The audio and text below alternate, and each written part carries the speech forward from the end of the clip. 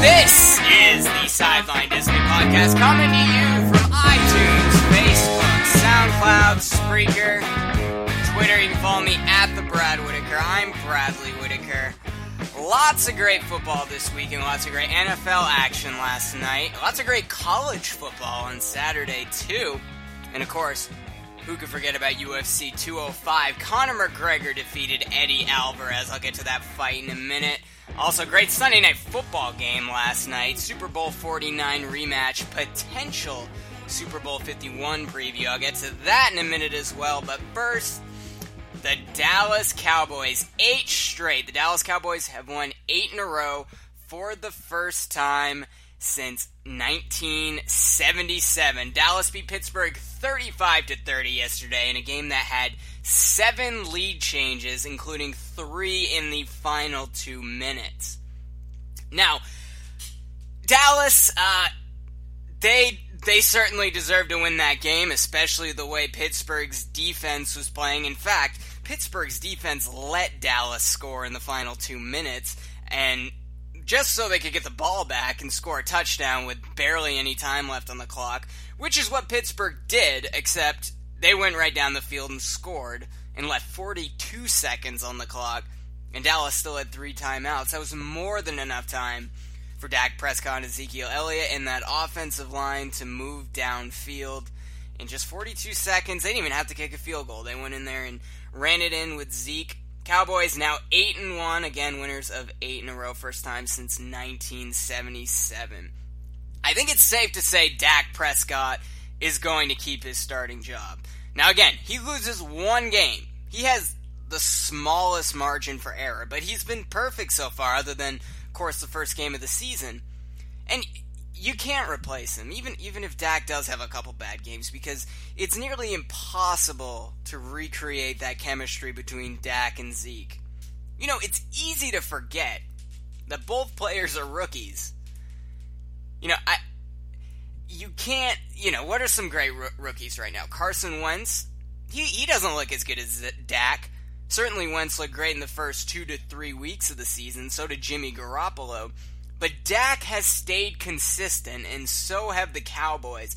And I'm willing to go as far to say that if you have to pick an MVP right now, it probably comes down to Dak Prescott and Ezekiel Elliott.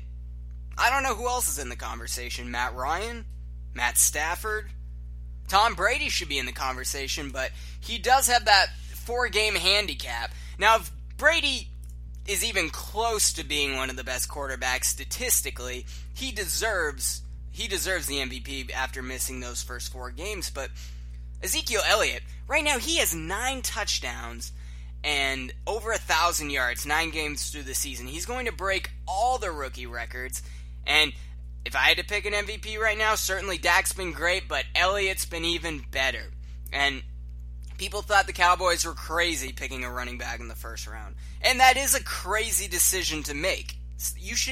In my opinion, you shouldn't draft a running back until the 5th round or later. You can certainly get better value, especially if you can pick up an undrafted free agent.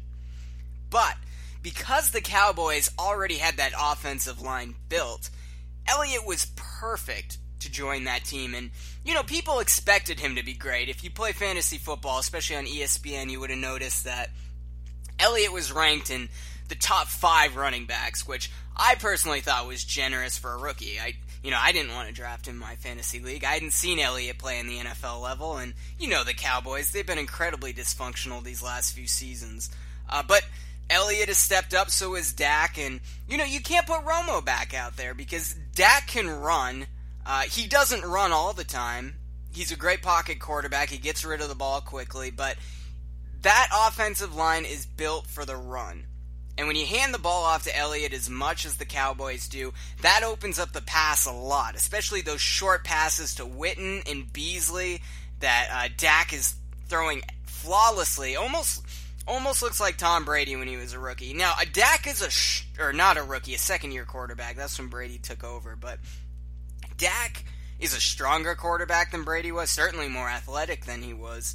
And he doesn't make too many mistakes. He keeps his throws within 5 to 15 yards most of the time. Rarely throws downfield, which is what Romo is great at.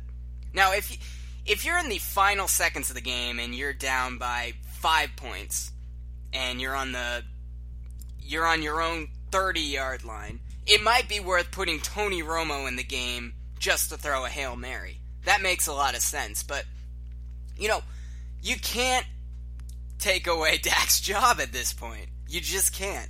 And, Romo could step in and probably be a great quarterback. If Dak goes down, the Cowboys are still one of the best teams in the NFC, and in all likelihood, they're going to have home field advantage throughout the postseason. But at some point, Romo wasn't wearing pads on the sideline yesterday. He's been practicing, but at some point, the Cowboys have to put him on the sideline in pads and say, this is our backup quarterback. And until they're ready to do that, this conversation is only going to enhance more and more. Especially if Dak loses. But, the Cowboys were the underdog going into Pittsburgh yesterday. Las Vegas gave the Steelers 2.5 points on Dallas, and it made a lot of sense when you actually watch the game. Big Ben, whenever he comes back from injury, he always struggles in the first game and then bounces back in the second. Pittsburgh always rushes Big Ben back, and he threw for over 400 yards. Pittsburgh's offense was not the problem on Sunday. Big Ben wasn't the problem. Antonio Brown, Le'Veon Bell had a great game. None of those players were the problem. When you give a quarterback 42 seconds, it doesn't matter how many timeouts he has. Your defense should be able to make the stop. And the Cowboys made it downfield almost effortlessly. Sure, there was a face mask penalty that got them closer, but they were already in field goal range. And, of course, Elliott ran it into the end zone. They didn't even need a field goal. Won the game in the final seconds. You have to like what Dallas is doing. Unfortunately, their defense, a little concerning. A little bit concerning. Dallas has a ways to go. They have to improve that defense, but I would trust Dallas's offense over any offense in the NFL right now, even over the New England Patriots, which I can't even believe I'm saying.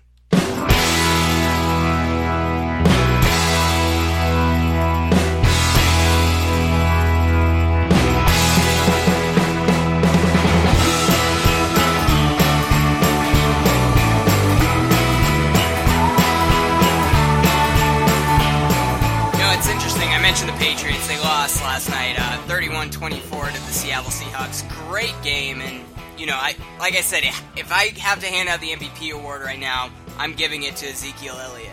That being said, I am not encouraged by the Cowboys to win the NFC, at least as much as I was last week, not because of what they did against Pittsburgh yesterday, but because what Seattle did in Foxborough. Incredible victory for the Seahawks. Coming off on short rest. Remember, they played a Monday night game and won. A close Monday night game against the Buffalo Bills. They lost that game. Or, they won that game, excuse me. Buffalo lost that game, but Seattle, short rest, 6 days. Not only did they prove they could beat the Patriots, they proved they could win on the road and score against a solid defense. Now, I don't want to give the Patriots defense too many compliments. They are a fixer-upper at this point, especially after getting rid of Jamie Collins, and certainly New England could have used Collins yesterday. They were running a lot of zone defense, and they needed athletic players to be able to read the field a little better, especially with Russell Wilson extending plays the way he did. But the Seahawks' last 2 road games, 2 weeks ago, they were at New Orleans. They lost 25-20. Only were able to score 20 points in the Superdome on that atrocious New Orleans defense. And then the week before that, which was 3 weeks ago, they were on the road in Arizona. You probably remember that game. That was a 6-6 tie. So the Seahawks bounced back. They bounced back last week with a 31-25 victory over Buffalo. But winning in Foxborough is not easy to do. I think we all know that. Seattle's trouble's been consistency all year. And, last year, they weren't able to make it too far in the postseason, but they stumbled a lot out of the gate, and then they slowly got things together. I think we're seeing the same thing from the Seahawks again this season, Only the only difference is they didn't stumble as badly out of the gate. But their defense, obviously, for the last 3 or 4 seasons, they've been the most physical defense in the league. And we know that because Pete Carroll is the most aggressive coach in the league, and that's what makes it so hard to officiate against a team like Seattle, is because they're so physical that, referees have to kind of pick and choose the penalties they're going to call. And as we've seen from players like Richard Sherman, last week he got a lot of flack for running into the kicker, but you look on Twitter, and it was a perfectly legal play from Richard Sherman. He put his hand on the ball, and then he ran into the kicker. Perfectly legal. Not only are they physical, they are borderline illegal. They are just in that border between a legal play and an illegal play on every single play, but they're smart that they're able to walk that fine line. And referees don't know what to do with it, and I think that's part of the reason we didn't see a call on the final play of the game. It was Gronk up against Chancellor, and you could have argued either player pushed off each other, but it was probably a smart no call.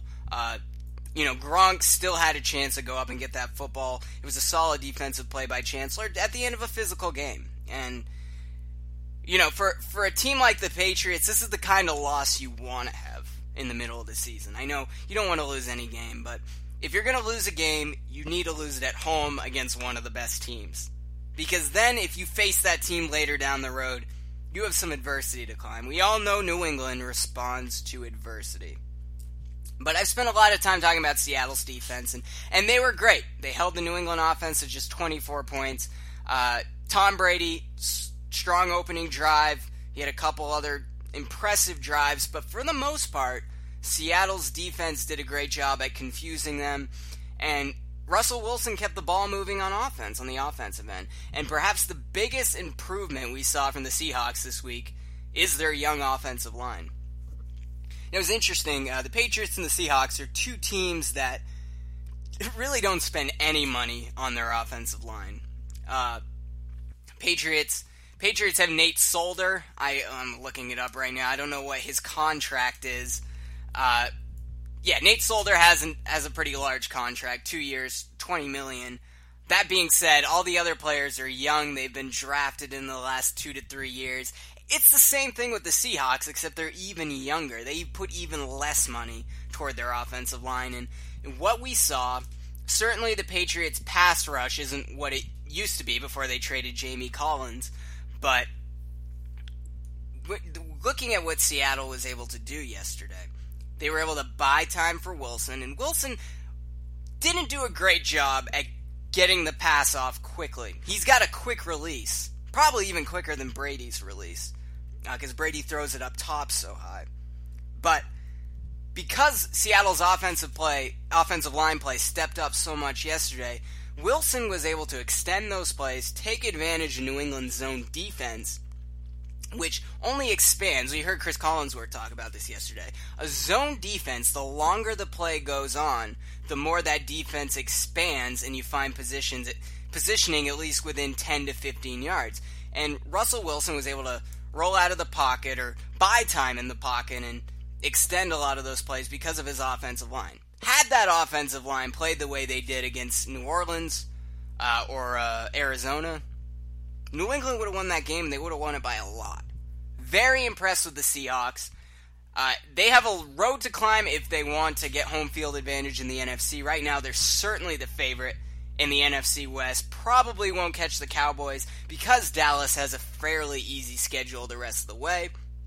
But, again, Seattle proved they can win at home in perhaps the toughest environment to win on the road in the NFL in Foxborough. And if Seattle can win that game, they can certainly go into Dallas and win. They have the experience. Dak and Zeke are young. They got that great offensive line. But I think that's what it's going to come down to in the NFC. There's been a lot of mediocre teams. We said the Vikings were the team to beat early in the season. They lost a couple tackles. That offensive line isn't the same, although it looked a little bit better this week. I just don't see anyone getting past either the Cowboys or the Seahawks.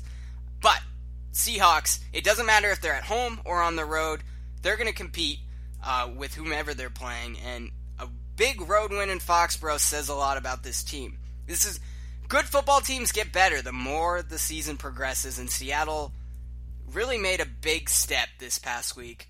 If I had to pick a Super Bowl contender, if I had to pick the Super Bowl right now, I would pick the Patriots and the Seahawks. I really would. Not saying the Cowboys can't do it. The Cowboys certainly can. But I would pick the Patriots and the Seahawks. In fact, I think the Patriots have a tougher road to climb because there's 3 great teams in the AFC West that they could potentially have to face in the postseason. And the Seahawks, they can beat anyone except for maybe Dallas. It's going to be close against the Cowboys. I think that'll set up for a great NFC championship, but it's clear there's 2 top-tier teams in the NFC, and in the AFC, there's 3 great teams in the West and the Patriots. So, as always, it comes down to, 5 or 6 teams in the Super Bowl every year. There's 5 or 6 safe picks. Luckily, the picks are a little bit different this year, so it should be a pretty fascinating playoff. I'm looking forward to it.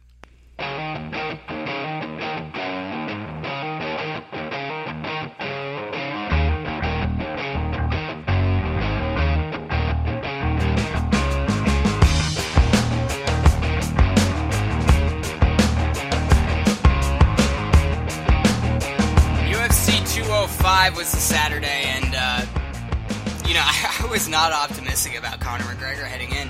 I thought Eddie Alvarez was going to be a trap for him. I thought of it much the same way I thought about Nate Diaz.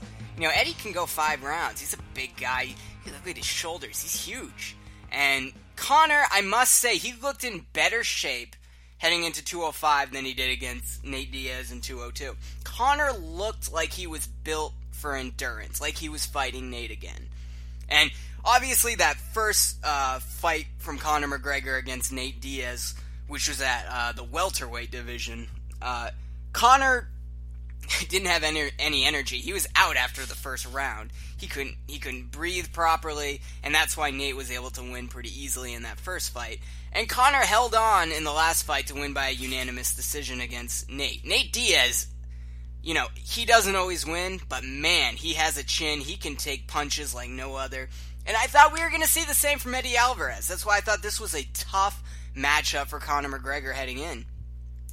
But Eddie didn't show up. He used his energy way too early, like Conor did against Nate the first time. In fact, Eddie's punches looked predictable. And, you should listen to someone like Joe Rogan analyze this. I don't know my mixed martial arts. But Eddie Alvarez, he was bouncing around like he was Muhammad Ali out there. Now, that's a compliment to a lot of people. But Conor was just balanced. He wasn't bouncing around. He looked calm. He kept his legs apart like he does, which is great for a fighter like him because he has such a long reach and he's so quick. So it's almost as if Eddie was moving around and he had this certain rhythm that made his punches seem so predictable, and Conor had no trouble facing it. Certainly he got clocked a few times, but Eddie didn't see any of Conor's punches coming. Conor won, if you didn't watch the fight, Conor won by TKO in the second round, and now he has the featherweight belt and the lightweight belt. The first UFC fighter ever to hold the championship in 2 weight classes. And also, Conor has fought at 3 weight classes. The last 2 fights against Nate were at welterweight. So, Conor now has the featherweight belt, the lightweight belt, and he has experience at the welterweight level. Now, I don't think Conor is a featherweight. He has to cut a lot of weight to get to 145 pounds. He's a big guy to weigh just 145 pounds in the octagon. He looked more like himself at 155, and that's probably his ideal weight. And you saw it. You saw it against Eddie. Eddie was bouncing around. You could almost time his punches. Conor stood still.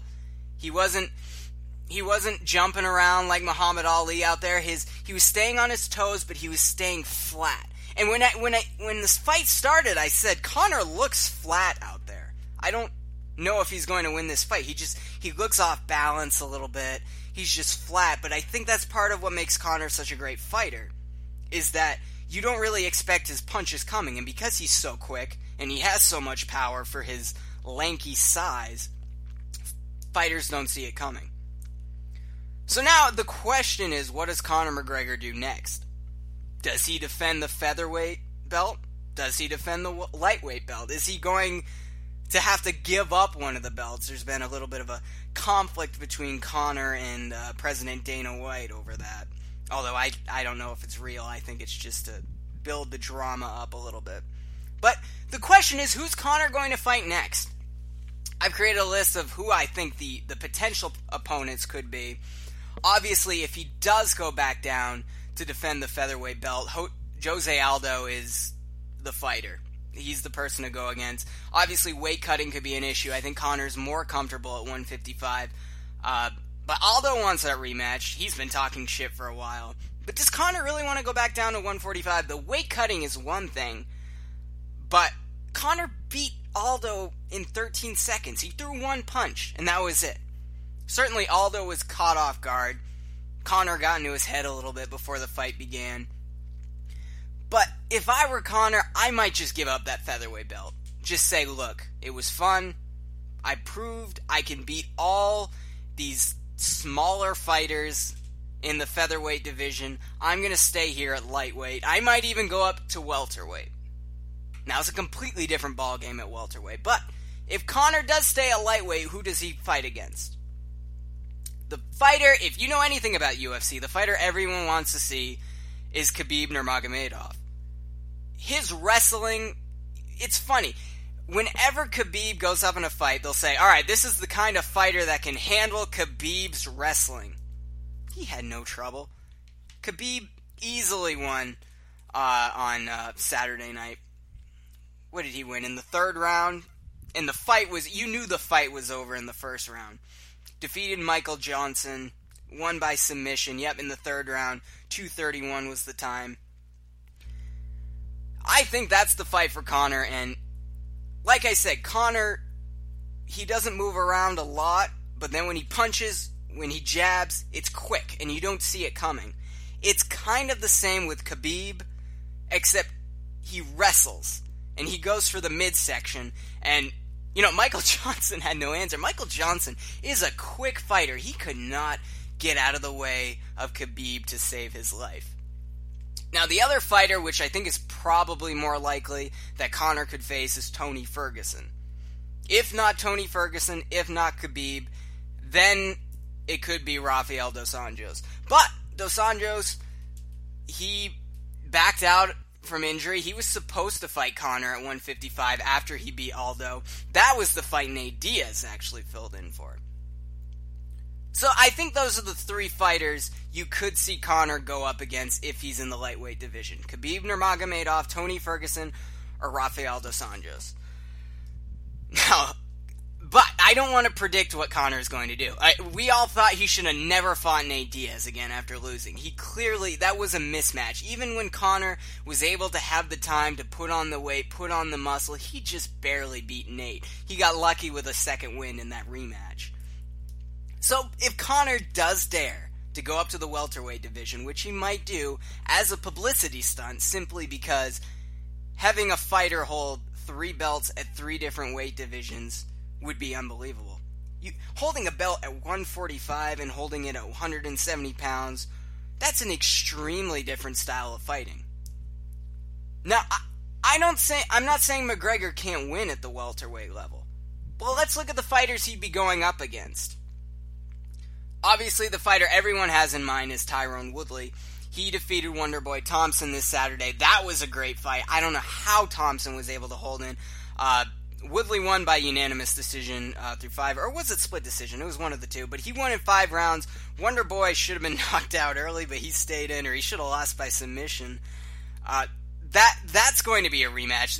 Dana White's already come out and said Woodley and Thompson are likely to face off again. So if you're hoping for Conor to jump back up to 170 and face Woodley for the belt, you're probably going to have to wait because he's going to face Wonderboy Thompson one more time.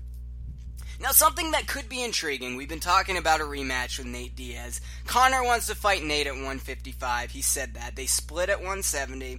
So it's possible. Nate put up 2 strong performances against Conor. Conor now has the belt at 155.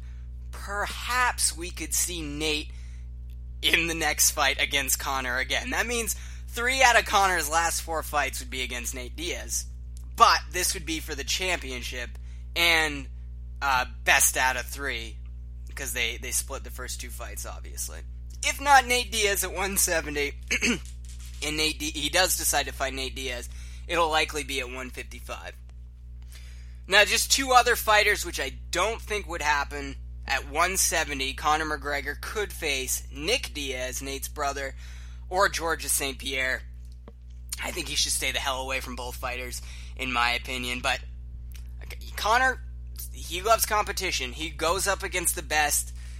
But I think he is running away from Khabib a little bit. That would certainly be his biggest challenge. Or Tyron Woodley might be his biggest challenge because of the size difference. But I personally would love to see Conor give up the featherweight belt, fight Khabib, who is 24-0.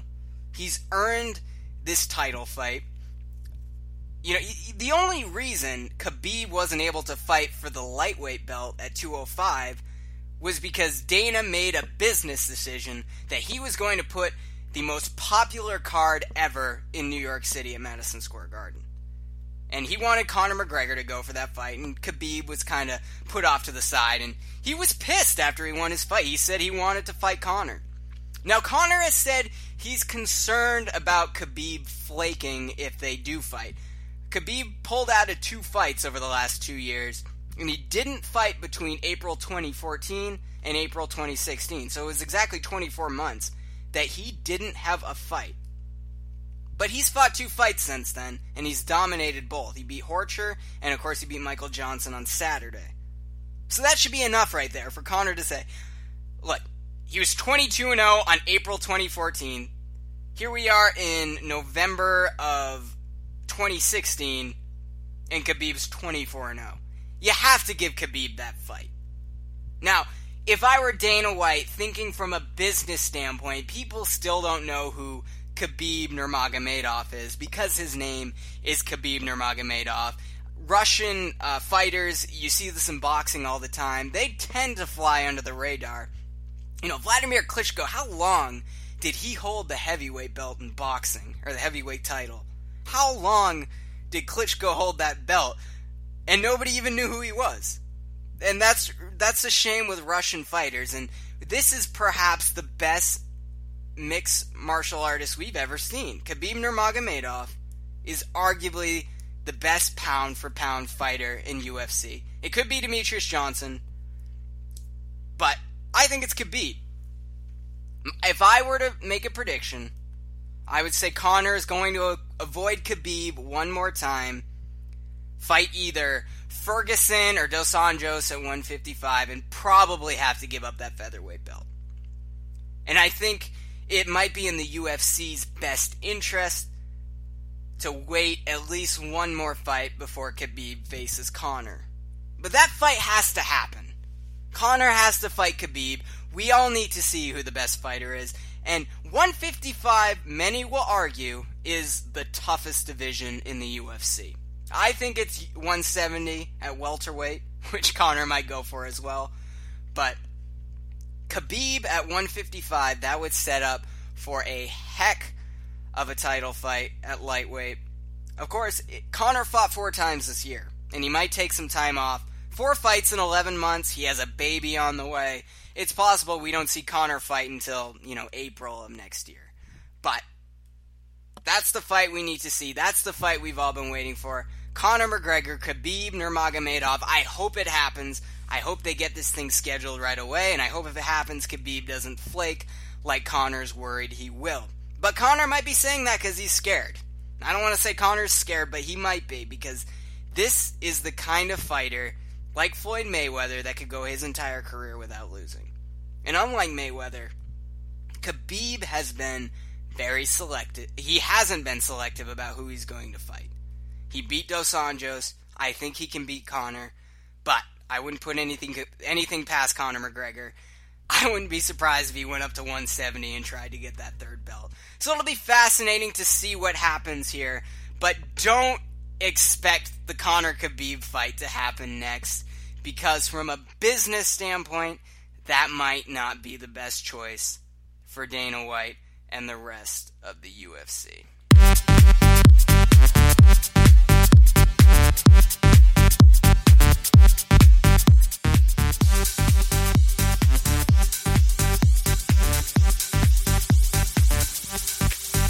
So that's it for today's show. This sounds like the Hello Moto music. That's it for today's show. I'll be back tomorrow. Probably talk a little bit of basketball, maybe a little bit more football. Lots of great football this weekend. Not enough time to get through everything that happened, but please, let's see Conor and Khabib fight. I hope it happens. If you're watching this on YouTube, be sure to subscribe, follow on iTunes, do all that jazz. Follow me on Twitter @TheBradWhitaker. And until the next podcast, goodbye.